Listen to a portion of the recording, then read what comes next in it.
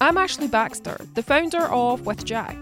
And after so many years helping freelancers stay in business, I'm no stranger to the kinds of problems you face. But freelancing doesn't mean having to face these problems alone. In a lot of these situations, there is help available. I'd like to share these stories with you so that you can be a confident freelancer. Having been on the front line of freelance insurance for the past 4 years, I've heard a lot of inexplicable reasons why freelancers don't think insurance is a worthwhile investment.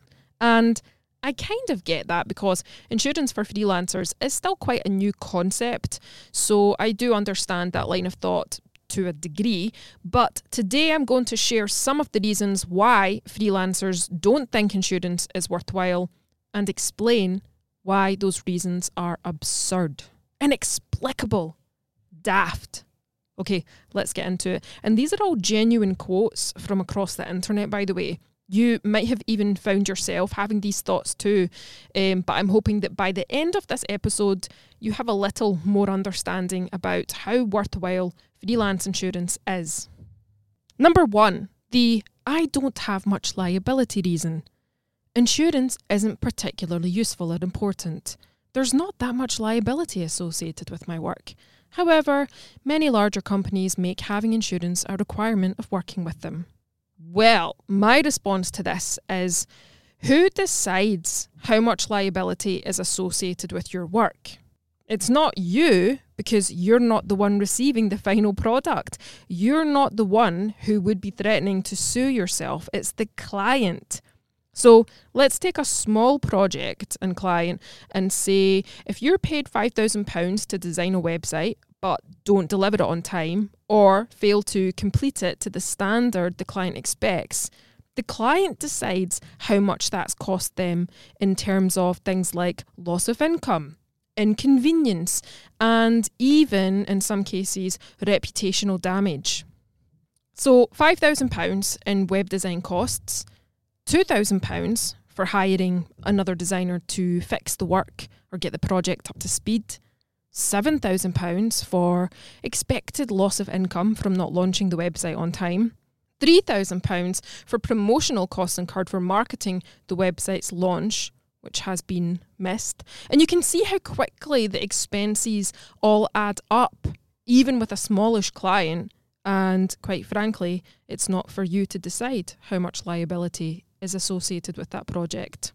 Even if it is just a few £1,000s, and bearing in mind, our smallest professional indemnity claim was £2,500, that's still going to hurt your bank account way more than £20 a month for insurance.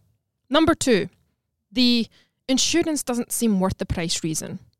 I looked into insurance, but it didn't seem worth it for the fees required, especially to cover US contracts. Okay, so yes, the fees do differ depending on what provider you choose and the jurisdiction you want to cover, but our fees start at £14 a month for $1 million of professional indemnity insurance, excluding US cover.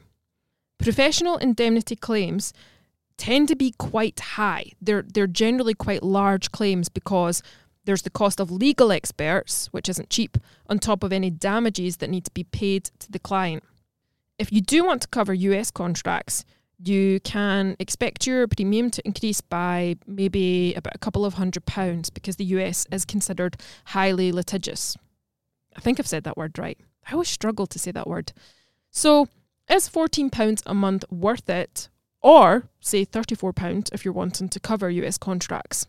Well, considering the average professional indemnity claim that with Jack, excluding legal costs, is around the £10,000 mark, I know which fee I'd rather be paying. Number 3, the liability is on the client reason. I don't have insurance. I don't need insurance. All the jobs I do for clients are on a freelance basis, which puts all of the liability on the client for everything. I know that a lot of freelancers have liability clauses in their contracts, as well as processes in place to mitigate risks in their work, like having clients sign off on design work, reviewing copy before it's published. And that's good. We like to see that. But and I can't stress this enough because we do see it so often, contracts don't stop a client from making a claim against you, even with a liability clause. Contracts lay the foundation of what duties are to be expected of both parties. But your insurance steps into action if those duties come into question, which they sometimes do. Not to mention, contracts can be breached. You can inadvertently breach your contractual obligation, leading to a possible breach of contract claim.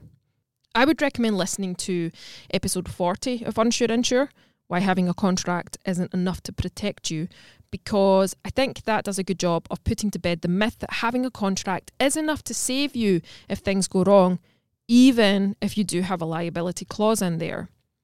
Now, if you don't have a contract, and you should, but if you don't, and you do have procedures in place to mitigate risks, like clients signing off on your designs before you commit to them, there's still nothing stopping the client shifting the blame onto you if the project doesn't go to plan. It's easy enough for a client to say, that was your job, that was why we hired you, and you haven't done the job we expected you to do. With every single project you take on, whether there's a contract with a liability clause or no agreement in place, there is always the risk of a client being unhappy with the work you've done or a project being delivered late. And there's nothing stopping them from putting the blame on you. So there is always that degree of liability. Number 4, the clients know that there is always a risk reason. It's well known in the industry that there's always a risk that a bug will be in your code. It would be very, very hard to bring an actual case against a competent developer. So this quote is obviously specific to development, although mistakes can apply to any line of work. And I have to admit that I don't understand this logic. The developer's saying that because there is always the risk of a bug, it would be difficult for the client to make a claim against a developer. But it wouldn't.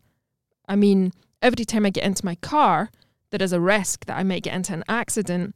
But if it happened, the driver that was liable would still be held at fault. They'd still be held responsible. I know that risk exists, but knowing there's a risk doesn't absolve the person at fault from being held responsible if those risks come to fruition. And the whole reason insurance exists is to protect you from the risks that we know exist.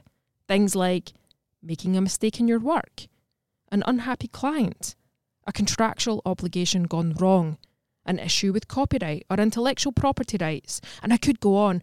But my point is that any job has risks attached to it, and if you have insurance in place, you won't come out of a situation worse off if the client does wish to hold you responsible. Number 5, the I've never had a problem before reason. I've been freelancing for 7 years and I've never had a problem. You don't need insurance. I've saved my favourite one for last. And I am sticking with the car analogy here, so if you've listened to past episodes, you might recognise this analogy because I have used it before. But that is like saying, I've been driving for 7 years and have never had an accident, so I don't need to wear a seatbelt. That's a good analogy, Ashley, because the seatbelt, like insurance, won't prevent accidents from happening. But if they do, the seatbelt, like insurance, reduces the damage done. Just because something bad hasn't happened to you in the past, it doesn't mean that it can't happen in the future. So here are some common scenarios that lead to claims. Work isn't delivered on time, leading to a frustrated client. The project scope changes or was never clearly defined, leading to client and freelancer butting heads. Not literally. Claims of copyright infringement on logos, designs, type. Clients not happy with the quality of work. And whilst there are things that you can do to reduce risks in your work and to better manage the client and the project, you can see from the above scenarios I've just mentioned that sometimes there is little control you have over the situations that lead to claims. And more importantly, you have zero control over how a client reacts to those situations. Let's recap. If you think you don't have much liability because you're dealing with smaller clients, you're mistaken. It's not for you to decide how much liability is associated with a project. And if a claim includes loss of income, compensation for hiring other freelancers, and any other costs incurred, it all adds up. If insurance doesn't seem worth the price, ask yourself if you'd rather pay £14 a month for legal help or thousands of pounds in upfront fees. Remember that contracts don't stop a client from making a claim against you, even if you do include a liability clause.